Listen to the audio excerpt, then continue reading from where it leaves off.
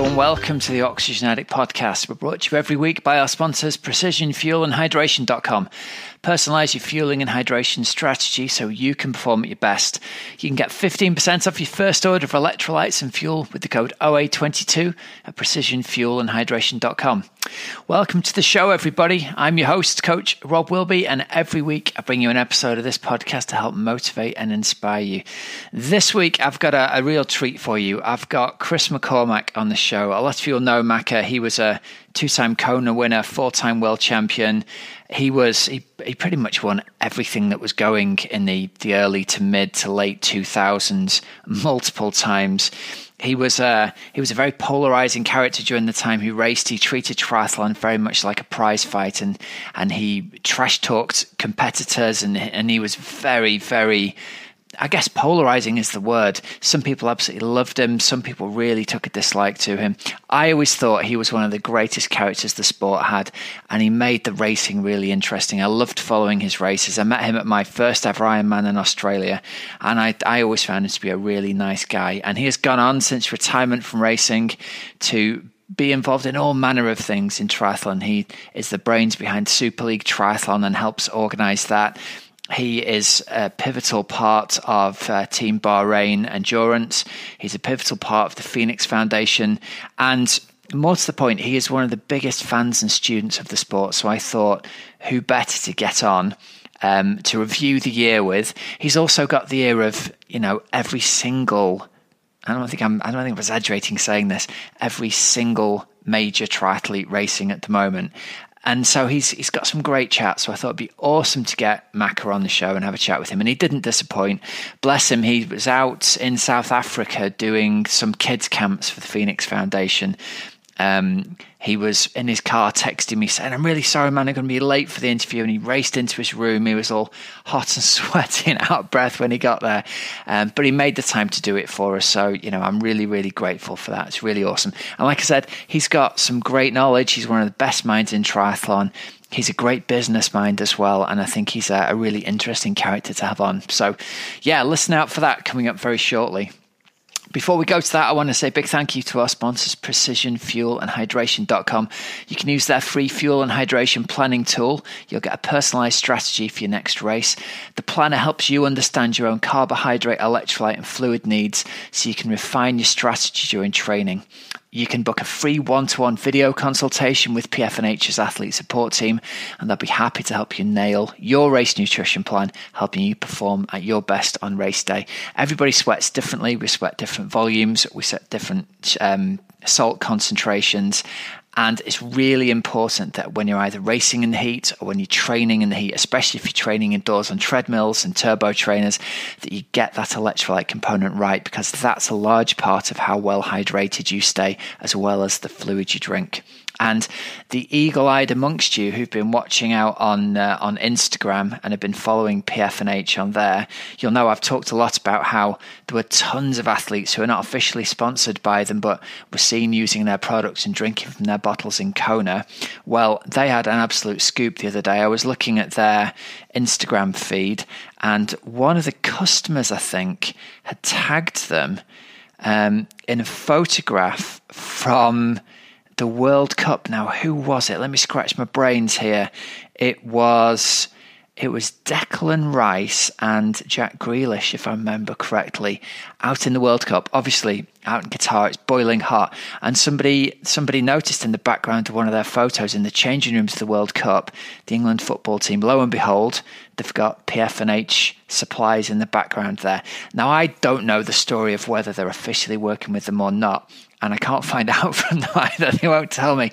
But to be having your products used at the very, very highest level like that in multiple sports. I know they work with tons of baseball and American football teams, especially where it's really hot as well. But to see them being used by the England football team at the World Cup is brilliant. The guys have come such a long way in the time that I've known them. So, and rightly so. I've said this before. I firmly believe they are the best products out there, and they're a superb bunch of people. So yeah, get over and check it out over at precisionfuelandhydration.com. Use the code OA22 for 15% off your first electrolyte and fuel order.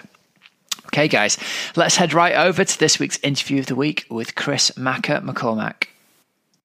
All right, Chris, welcome back onto the show. It's great to have you join us. Let's kick off by starting talking about where you are in the world and what you're doing. You're out in South Africa right now with the Phoenix Foundation.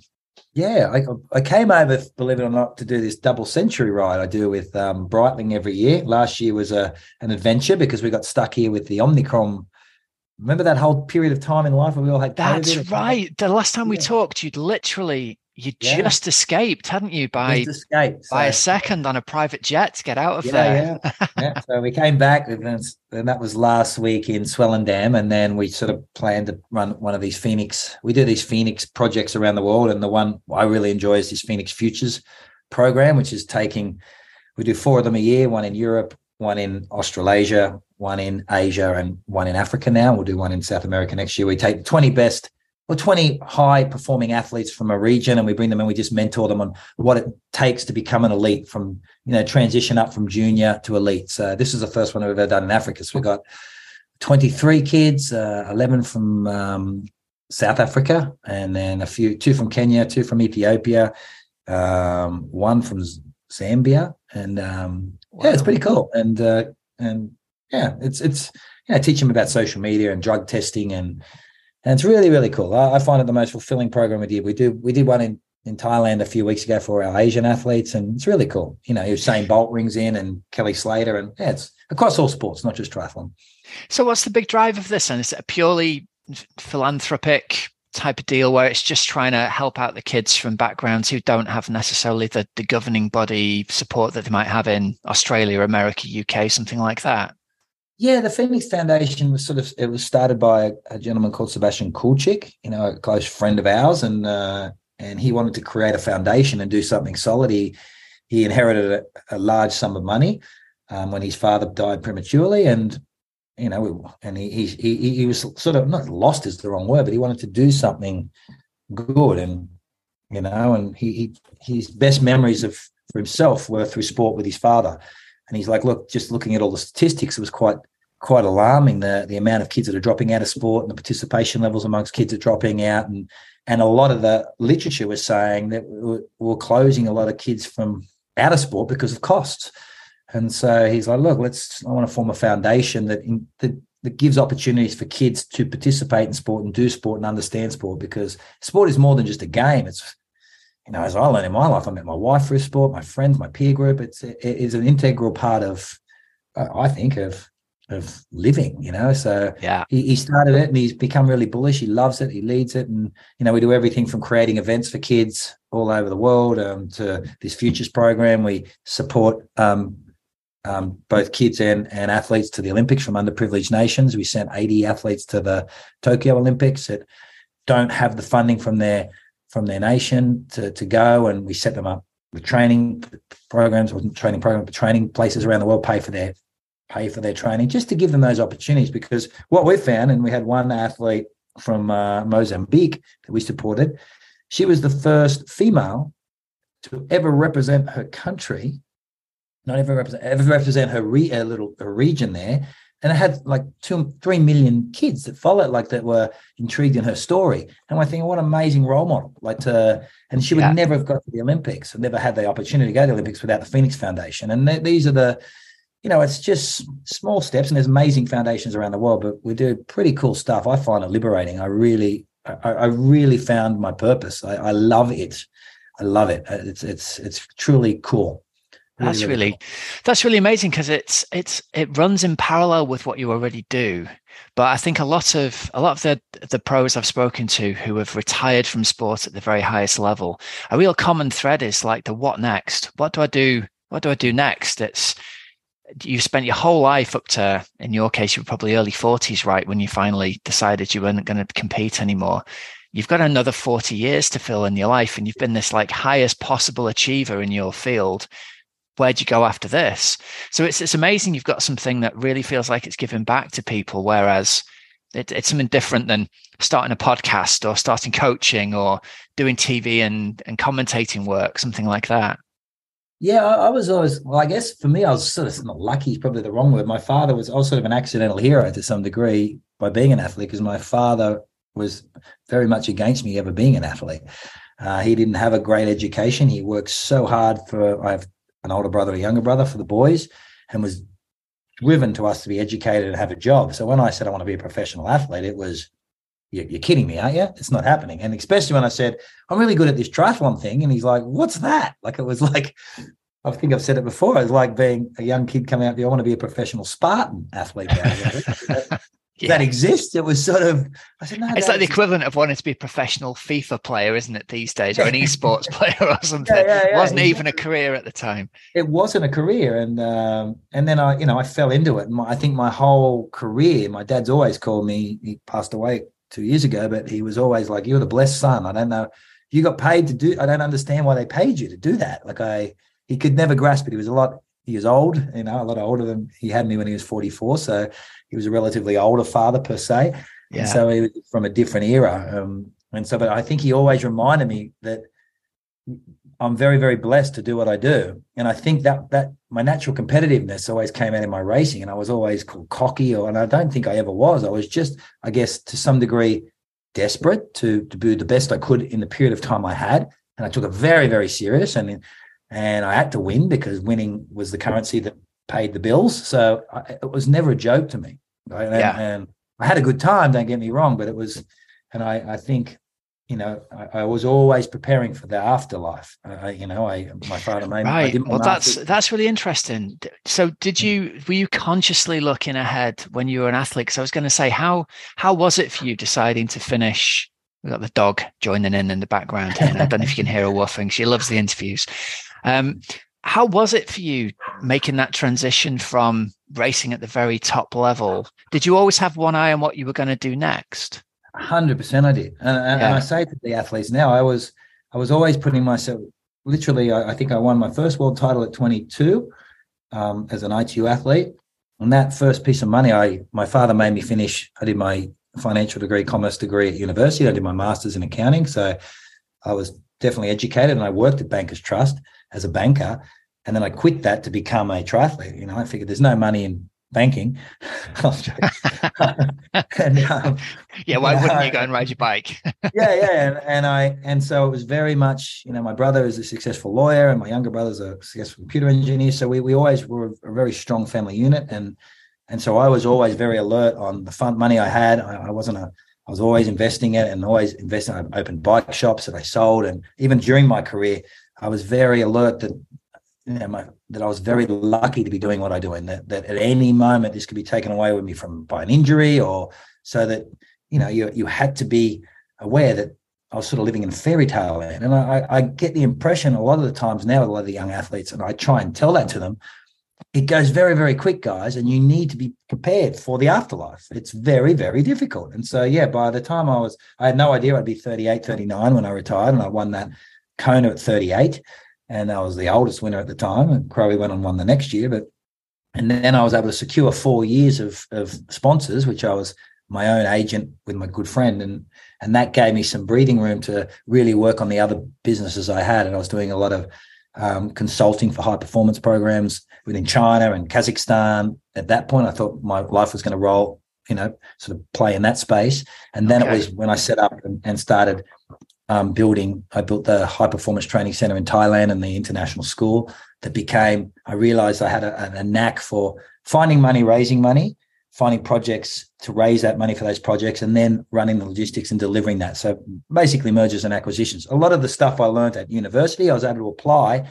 And I realized during sport that I had the network now to reach out to sport gave me that network that I probably wouldn't have had. I would have had to be behind a big company to do that. So that's how I was able to form my own company and go from there. But it was definitely something that was always very front and center of my mind as an athlete. And I don't think anyone truly appreciated that. He's so intense, Macca, because I felt that intensity, because I had an old man behind me going, I can't believe you're 38 now, son. You need to walk.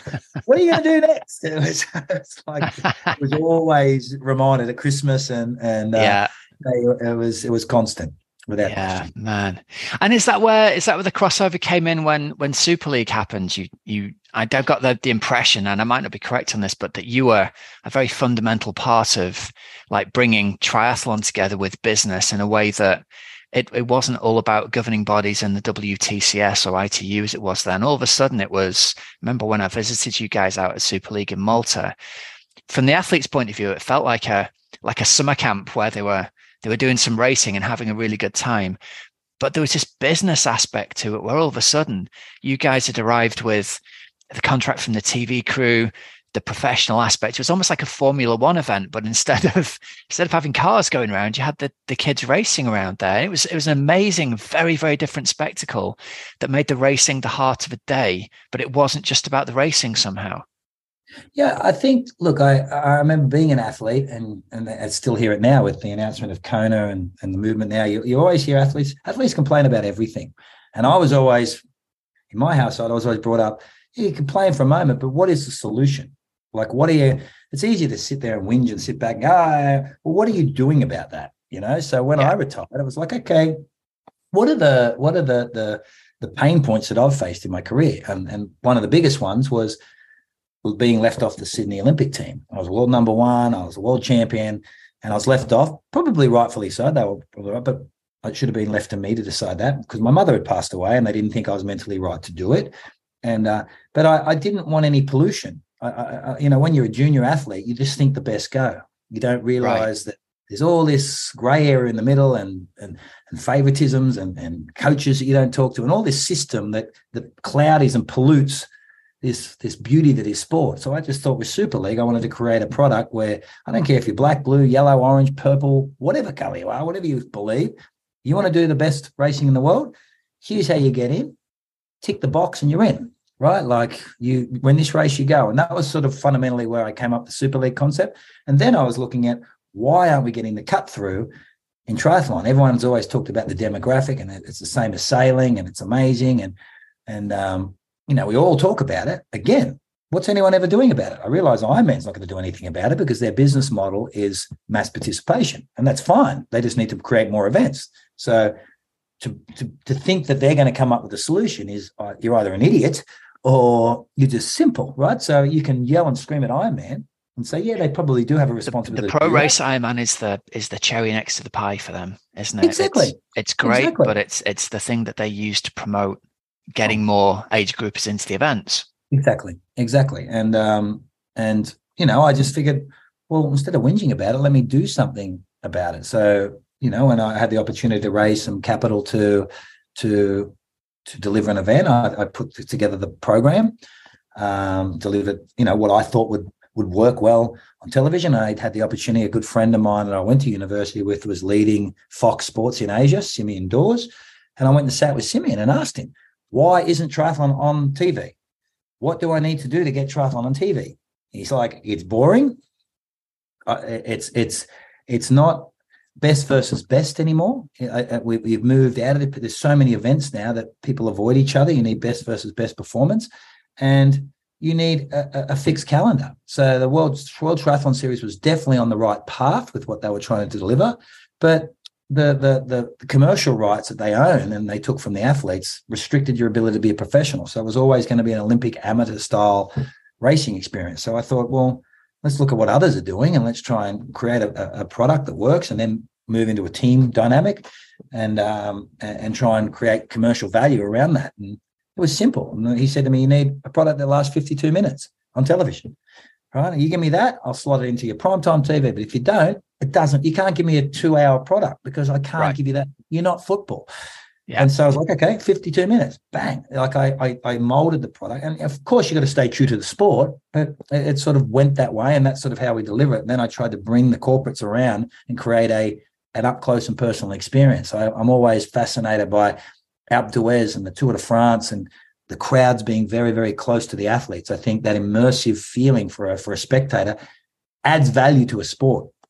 Personally, whether I'm right or wrong, and I don't know, but I really think that's valuable. So that's what I try to make these circuits that were tighter and bringing crowds together and doing that. I had no idea that the delivery of Super League would create. I just thought I was doing great for the sport that I loved, but then suddenly you realize you're coming in and you're encroaching on a pie that a lot of people have been eating for a long period of time, and they start getting a little bit frustrated about your existence, and then you start coming up in the same way as an athlete with all the the backhanded deals and things that are the dirtiness of sport that you're like, wow, I had no idea. And a lot of people tried to push you. You know, I just thought I'd come in and be like, oh, great, Mac, let's work together. No one wants to work together. No one wants to do any of that. And everyone kill it off. Yeah. And it's I'll tell you why I think you've got it right. I had a bunch of athletes that I coached, and we were all going down to do this big race in the UK, a big half distance race. And it was on the same weekend as Super League London. And a couple of weeks before the race, a bunch of my athletes said, I've got some corporate tickets for Super League London. Let's go down and watch. And I was like, hey guys, we're all racing. And they're like, well, you know, I've raced a few times this year already. Let's get together. And so I had half of my team there racing and half the team in London watching Super League. And it made me go, like at first, I'll be honest, I was a bit like, what's going on? You guys should be racing, you know? Yes. But then I took a step back and went, they've got seats in the corporate box. It's their chance they've all got photos with GTB and with Alex Yee, and here's me with Hayden Wild. It is not a once in a lifetime chance, but it kind of is, you know, from that point of view, to be up so close with these athletes who they've seen at the Olympics, at the Commonwealths.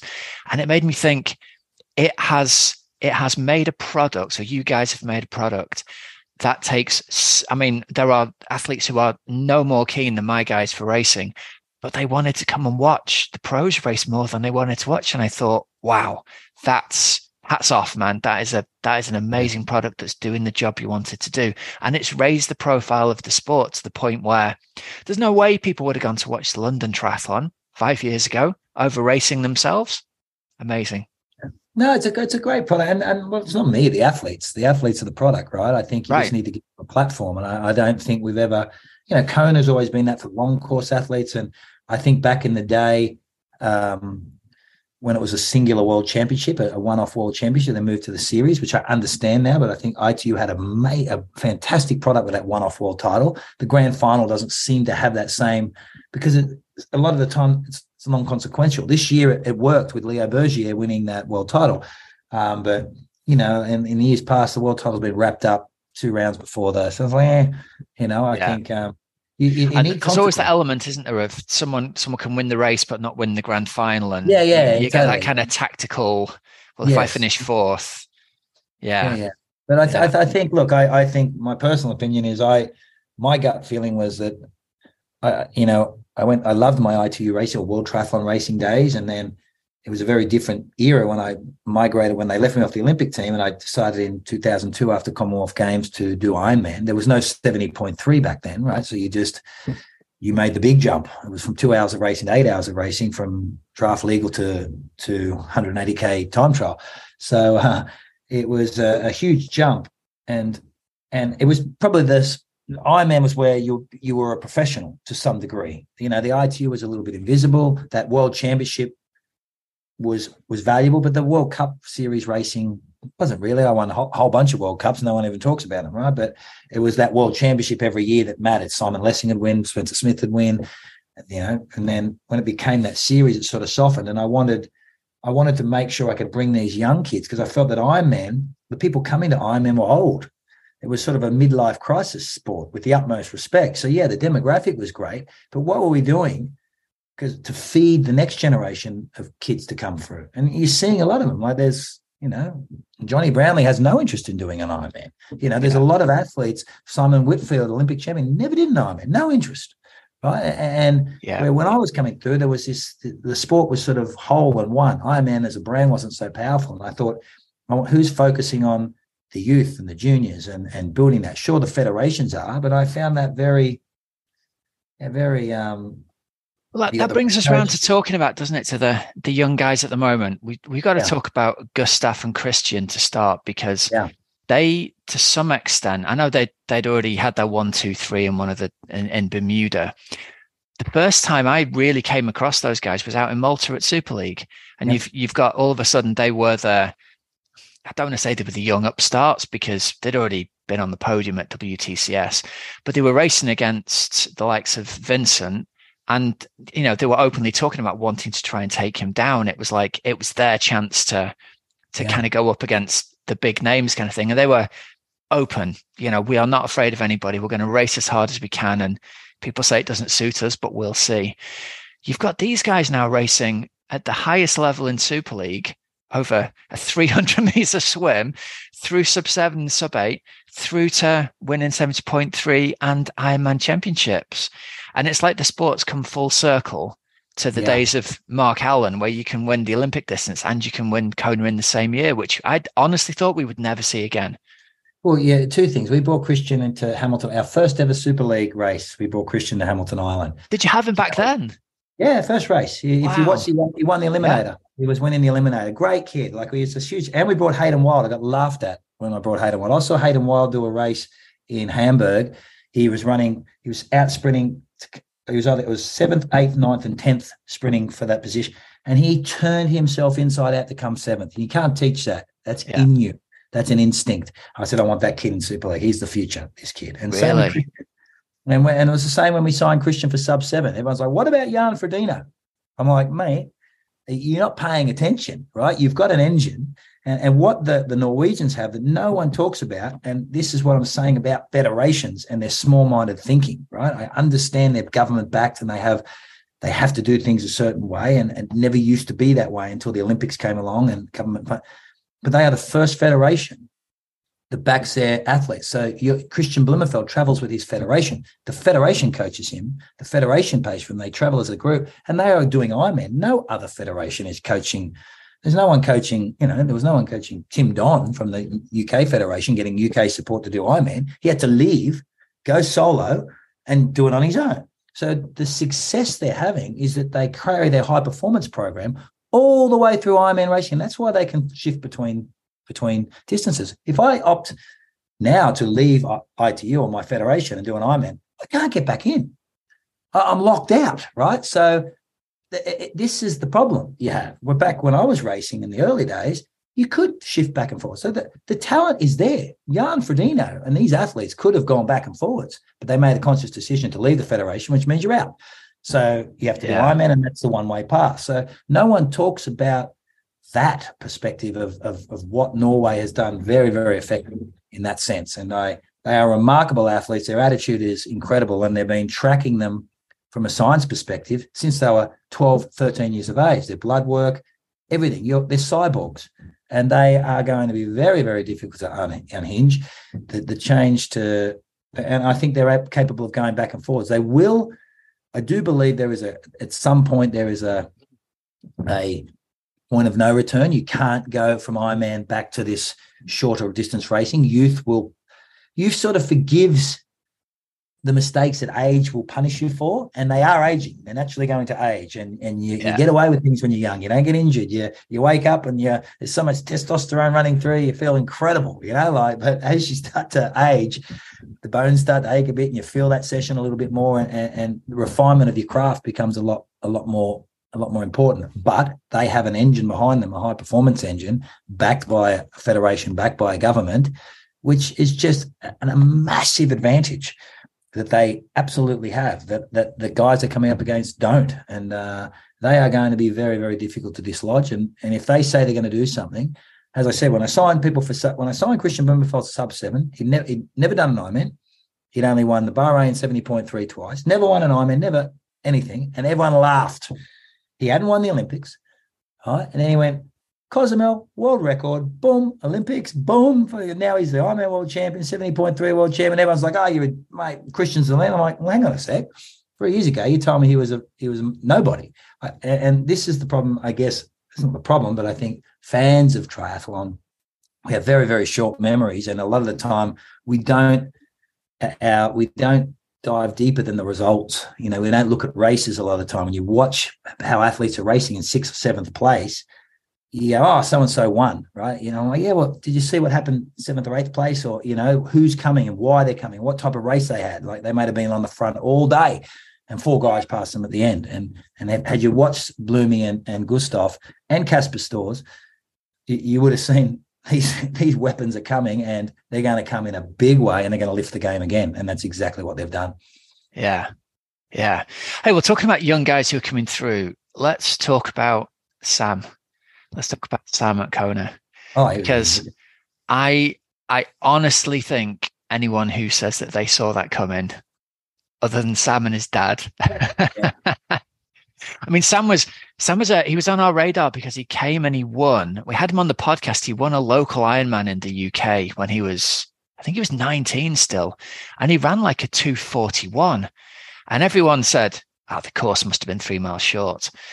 And this is in his first Ironman at 19 years old. Mm-hmm. And a mate of mine who raced, he was like, "Well, it was a bit short, but it was half a mile short, Rob. It wasn't 3 miles short. This kid is."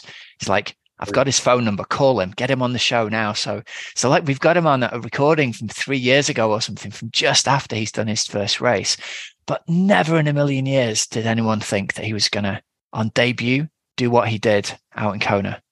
Oh, I didn't see that coming at all. I think I've been following Sam because he's got such a big swim and his bike strength was good. But I guess he really, that whole Sam Long, Lionel Sanders thing that was sort of when I saw it. Yeah. I remember really paying attention because I did think he was on the receiving end of that. I didn't think what he said was very. Yeah. I thought he got set up for it, didn't he? Someone in the studio was prodding him and going, "Go on, say that." He's like, "Really?" Do I say, "Oh, okay." Yeah, I've been that guy. I've been that idiot too. Yeah. So I really felt for him, and I really enjoyed what he was what he did. I didn't see 4:04 in Kona, like having seen that performance of Jan Frodeno in 2019. I thought that was the gold standard. We wouldn't see that topple for a long, long time, and then. Mate, that performance was remarkable. And I just spent the week with him here in South Africa. He came over with the Breitling Tour. He's a breath of fresh air, to be quite honest with you. I like his respect for the history. I like the youthfulness he brings to the racing. I like that he believes he can win.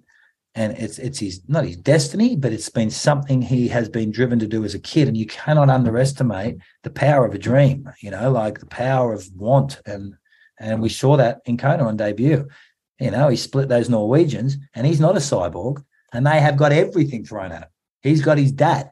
So You have to give credit where credit's due. And, what we're going to see from Sam now is expectation, right? It's a very, very different beast you're going to have to deal with. And I was only talking to him recently about that. But he's got great people around him. Jan Frodeno is very close with him, and we're chatting on that trip. And he's like, look, now people are going to expect things from you, Sam. Don't change your dynamic. Don't change who you are. Don't feel that weight because it's not real, right? Expectation. Your own expectation is heavier than all of theirs. So try and shut that out. But I do believe great athlete, huge talent, and very, very, very. I think that the move to Nice of this World Championships, we're probably going to talk about that. I'm not too sure how that's going to affect him. I don't know his claim because it's a completely different athlete that will be successful on this type of course. But he's definitely exciting, and I do enjoy what he brings to the sport, what he represents, and his entire story. It's remarkable. Exactly the story you said, like a 19-year-old kid doing an Ironman. Most high-performance coaches would be like, too young, you shouldn't be doing this, all the reasons why you shouldn't. Don't underestimate the power of a dream. Do not underestimate it. And that's what we saw in Kona. Were you part of the behind-the-scenes getting him in with the Breitling squad? Was that part of your... No. I've been there. I think he works with Ronnie Shiltnick, who's it's his agent, and so Ronnie's part of the Breitling squad with us, and a great agent, great guy, and I think Sam really fits the Breitling narrative. He's a bit, he's very. If you look at the Breitling athletes, we're independent athletes per se. Daniela is she's Daniela Jan, and myself, and he's that. He's not a loner, but I don't have. Where a Christian is very much the team, and there's other people with all groups, and they train with squads, and Breitling is very much be you, and he fits that. I think it was a perfect fit. Would you? I don't know how much you're still involved with the Bahrain Victoria squad. Would you? Is he the kind of athlete you'd consider for that kind of setup? Do you think he'd benefit from being in with a gang like that? We still run it. We're going through our team selection at the moment, and I guess.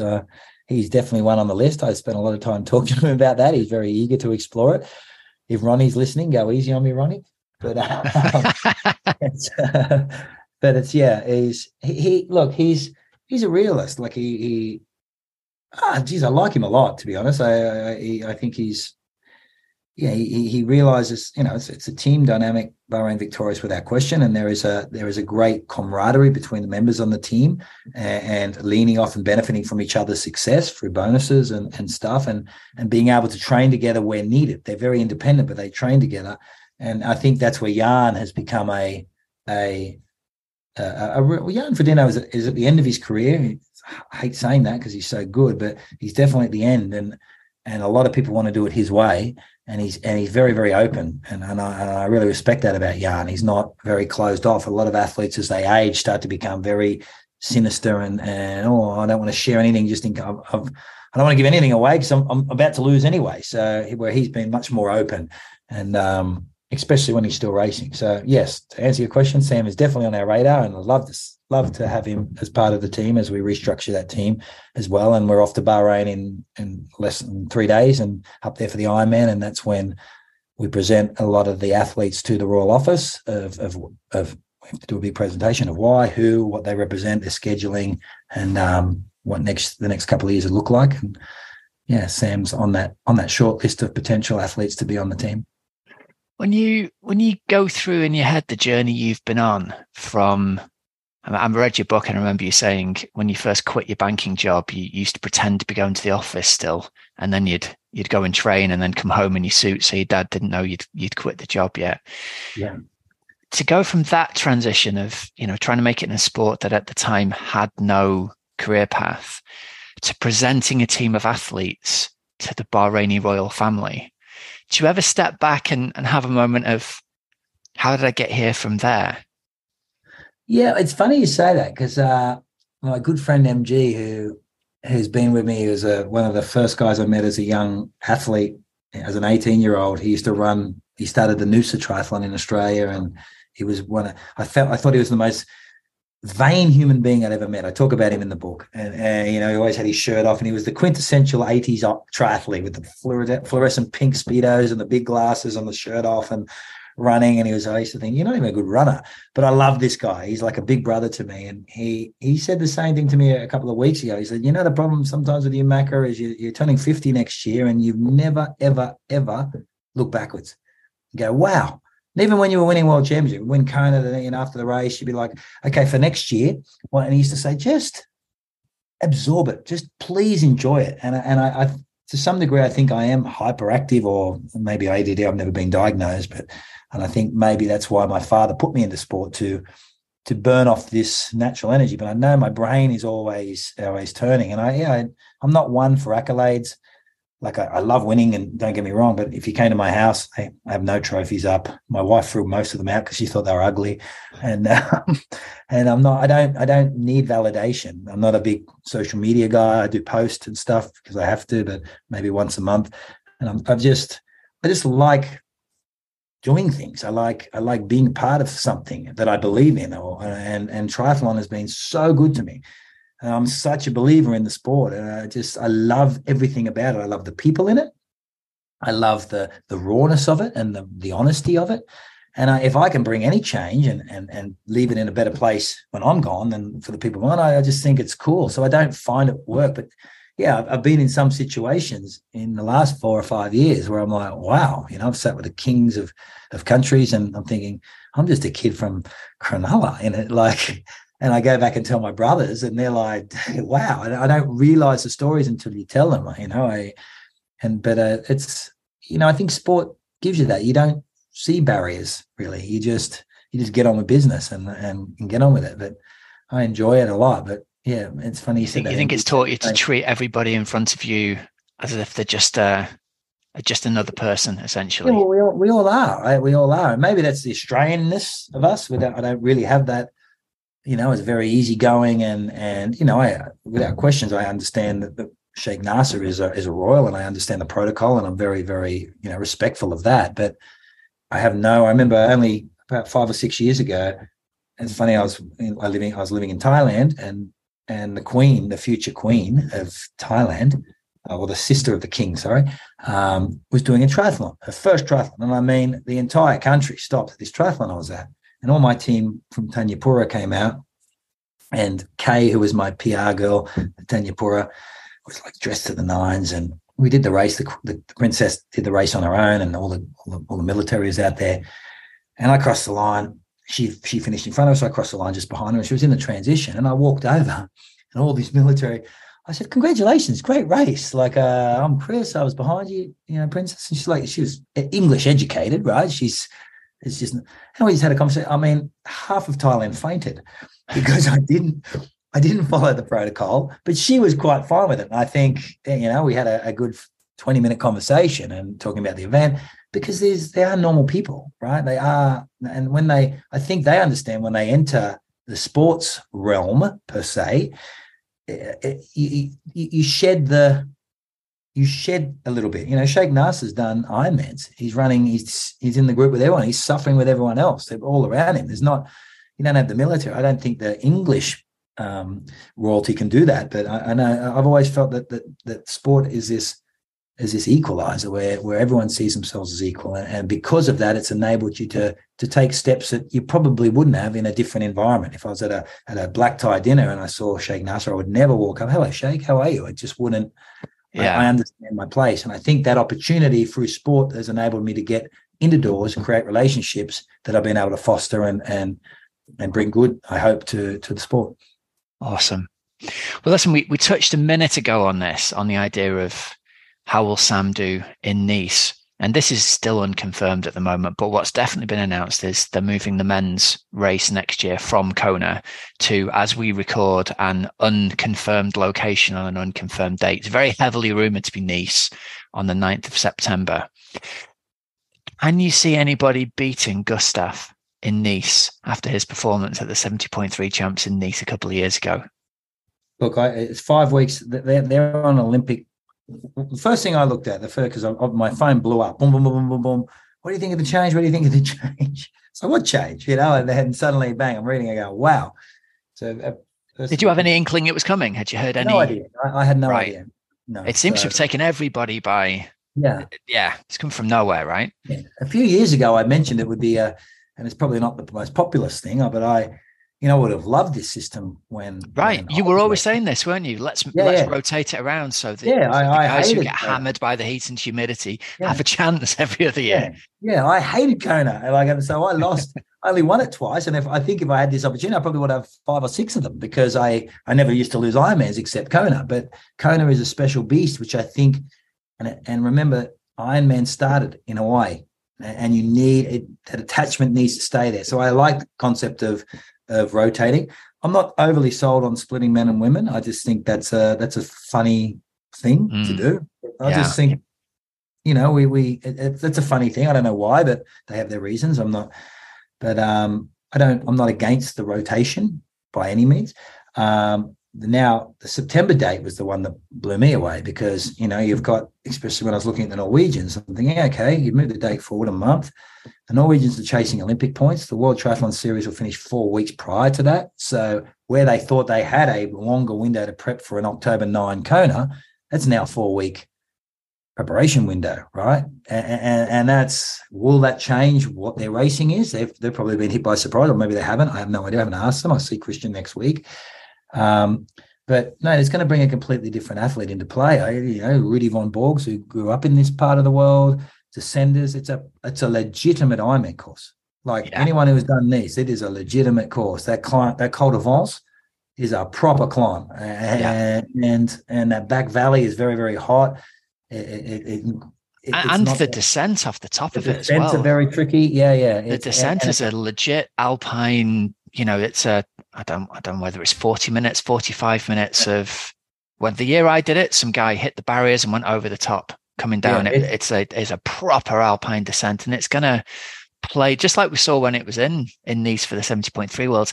A different kind of athlete with different skills can make up a lot of time there. I'm with you. I think Gustav Iden's going to be very hard to beat. But my first thought was Ali. I texted Ali Brownlee and went, "Listen here, Al. If there has ever been an opportunity right now that you come off your injury, you nurse your body, this is a course for you." He's that type of rider. He's got impeccable bike skills. Growing up in Leeds, you see the way Ali rides a bike. He's migrating up in distance. I think that whole push back to the Olympics has hurt him, right? That whole has busted his body up a bit.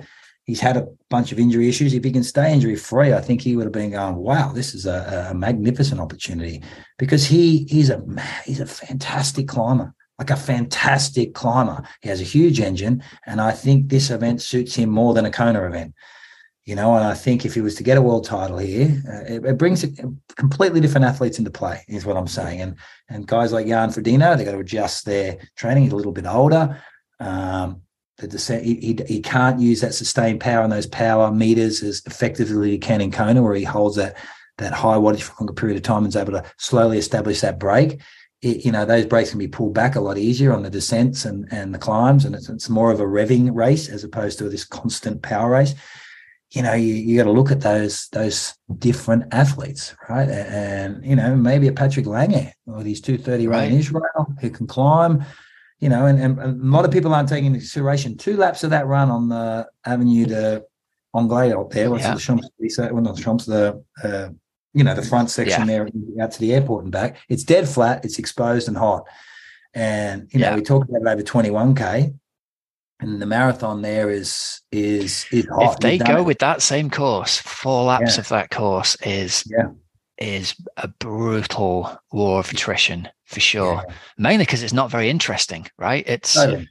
You've got a very similar situation to the back stretch up on Kona, where there's nothing to see. You can see something. You can see the turnaround on the horizon every time you get to the turnaround, and man, it looks a long way, even though it's 3 miles. Yeah, without question. And I think, look, I think it's great for the sport. I know that's probably not a very populist thing to say. I understand why they're doing it. They do have to make money, and we need Ironman to survive in order to provide the events. A lot of people are very, very quick to jump on them. I've been that in the past, but you want it to survive, and you don't make decisions like that lightly. There's probably a lot of pushback over the double day this year in Kona. It was a disaster. Like, the racing looked great on the thing, but the community fell apart. There was no food on the shelves. Like, they're like, get out, don't do that again. Yeah. And so look, sometimes you're hamstrung and you have to do what you have to do. But I think Nice, if it is in Nice, and if that's not confirmed, Nice has its own history. It's been there forever. It's Europe's first big race, so that is important. And I'm a big historian. I love that dynamic, and I hope they tie into that. And we use some of that old history of with Mark Allen winning there, and all that French history of that event. Yeah. But I just think it's a really, really interesting event. And for me, Gustav Iden is the man to beat. Depending on that Olympic, I think he should turn his back on the Olympics. Personally, I know he won't. I agree. If he is unstoppable at this distance, and we thought of that of Jan Frodeno, and look how quick that happens, and Gustav could go bang, bang, bang, bang, bang before we knew it, and he could have 6 of them. We could be looking at a new Mark Allen very quickly. He's still very, very young, and he is very, very good. Very good. And I think this course, he must be going, you beauty. It's going to be great. It'll be tough to beat. Well, one last thing then before we wrap this up, we have to talk about Patrick Lange's run in Israel this last weekend as we're recording. 2 hours 30 and 15 seconds, I think. Yeah. So 2 questions here.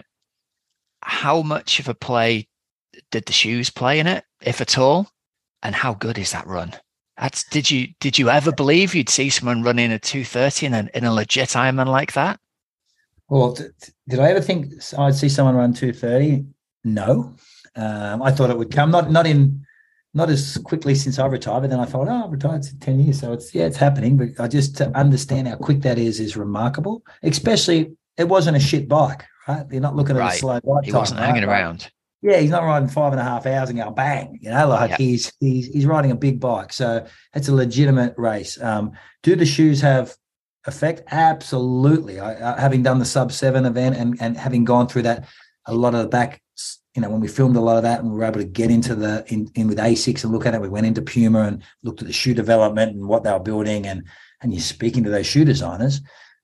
It's 100%, especially and what they're telling me, and you're seeing now. And they were saying that these shoes benefit. They were originally built for the marathon, for Kipchoge, the Nike guys with the cushioning. So he said it's the way they're shaped and the way the new carbon plates are coming into them is for assisting in that DOMS, that leg fatigue that limit the marathon. He said the first 30 kilometers of marathon, there's no fatigue, right? You're running like you've done it.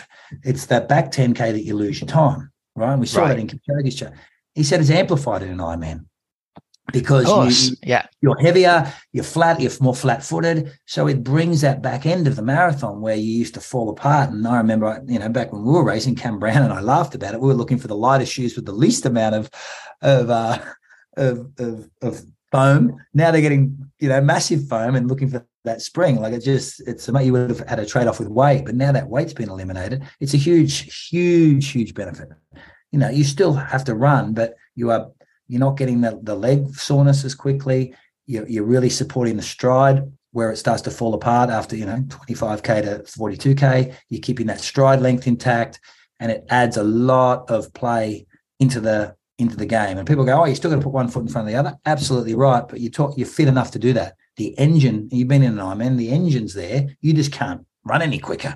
Yeah. Your legs are sore and you're like, oh, but now there's an assistance. And I know World Triathlons just banned them. Ironman hasn't made a decision on that. Triathletes we've always led it in technology, right? We brought aero bars, we changed cycling.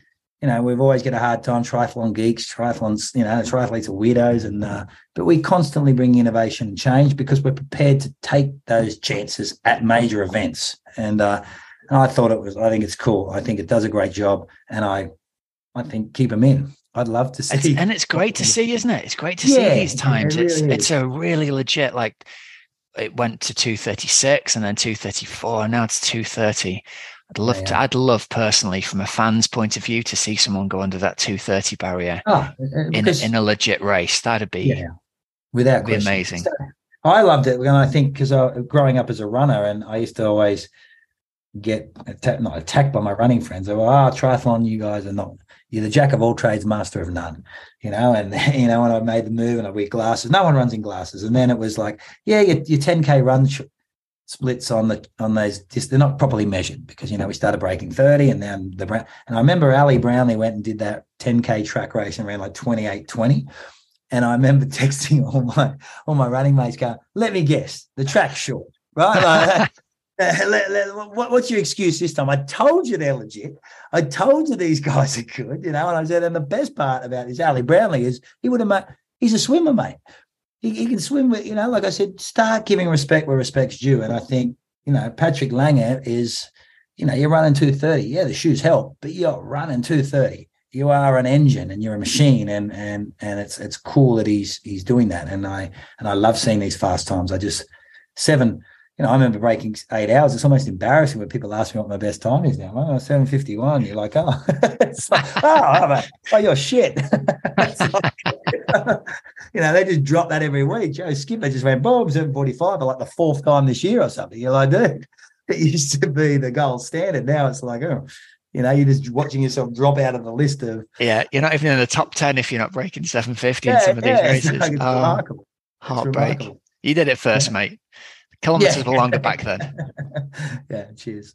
Oh, listen, thank you very much for joining us, mate. I know you're a busy man. Well, how would you like to wrap this up? Tell us about the Phoenix Foundation again and where people can find out more about it, because it sounds like you guys are doing amazing work out there. No, follow us all online. It's Phoenix Life on Instagram with a 3 instead of the E in Phoenix. Phoenix Foundation is a Swiss-based foundation. A few years old, we're doing a bunch in triathlon, supporting a whole bunch of the next generation, but doing a lot with kids. So just follow it. And if you want to donate, you can, but I'm not asking for anything. It's more just follow along, because I really, we're open to, if you've got any programs in your area, we already amplify a lot of the work the Brownlee Foundation's doing. We're doing a lot with Nicholas Spirig and Javier Gomez, and we're trying to really assist those foundations. So if you're one of those foundations that are doing work with getting kids active and moving and doing, and that can be anything. It doesn't need to be triathlon. We're doing stuff here in running. So if you're one of those foundations, reach out, because they're the programs we're trying to implement. And we've got some really cool donors and a really amazing guy in Sebastian that's keen to bring that change. And I love this not-for-profit side of the world, because you're not driven by numbers and corporate greed. It's just all about doing good, and that makes the heart feel good at times. Yeah. Awesome. Chris McCormack, thank you very much for joining us, buddy. And hopefully we'll be able to catch up again in the future. Take good care of yourself. Cheers. You too. All right, and there we go. Hope you enjoyed the interview there with Chris McCormack. He's always good value. I love talking to Macca. He's one of the most passionate fans of the sport. He's doing a lot of great things with the Phoenix Foundation and promoting Super League. I think I've really enjoyed talking to him, and I love the enthusiasm with which he talks about that. I think he's the biggest fan of the sport still, and that's always really good to see as well. I hope you've enjoyed that little interview there. That brings us to the end of this week's episode. To wrap things up, here are some discount codes and deals for you. You can go to precisionfuelandhydration.com and use the code OA22 for 15% off your first electrolyte order. And also, if you are looking for triathlon coaching options for next year, maybe you've entered a 70.3 or an iron distance race and you really want to get the best out of yourself, please head over and check out our coaching options at teamoxygenaddict.com. I think we've got the most comprehensive triathlon coaching program for busy age groupers. You can book a call with me and the team to see if you'd be a good fit. Just use the link in the show notes. We can have a chat for up to half an hour to discuss where you are, what you've done, what you want to achieve, and how we might be able to help you. All right, so remember, there's links in the show notes, so you don't have to remember those. And until next week, have a great, safe training and racing week. I'm Coach Rob Wilby, and you've been listening to the Oxygen Addict podcast. See ya.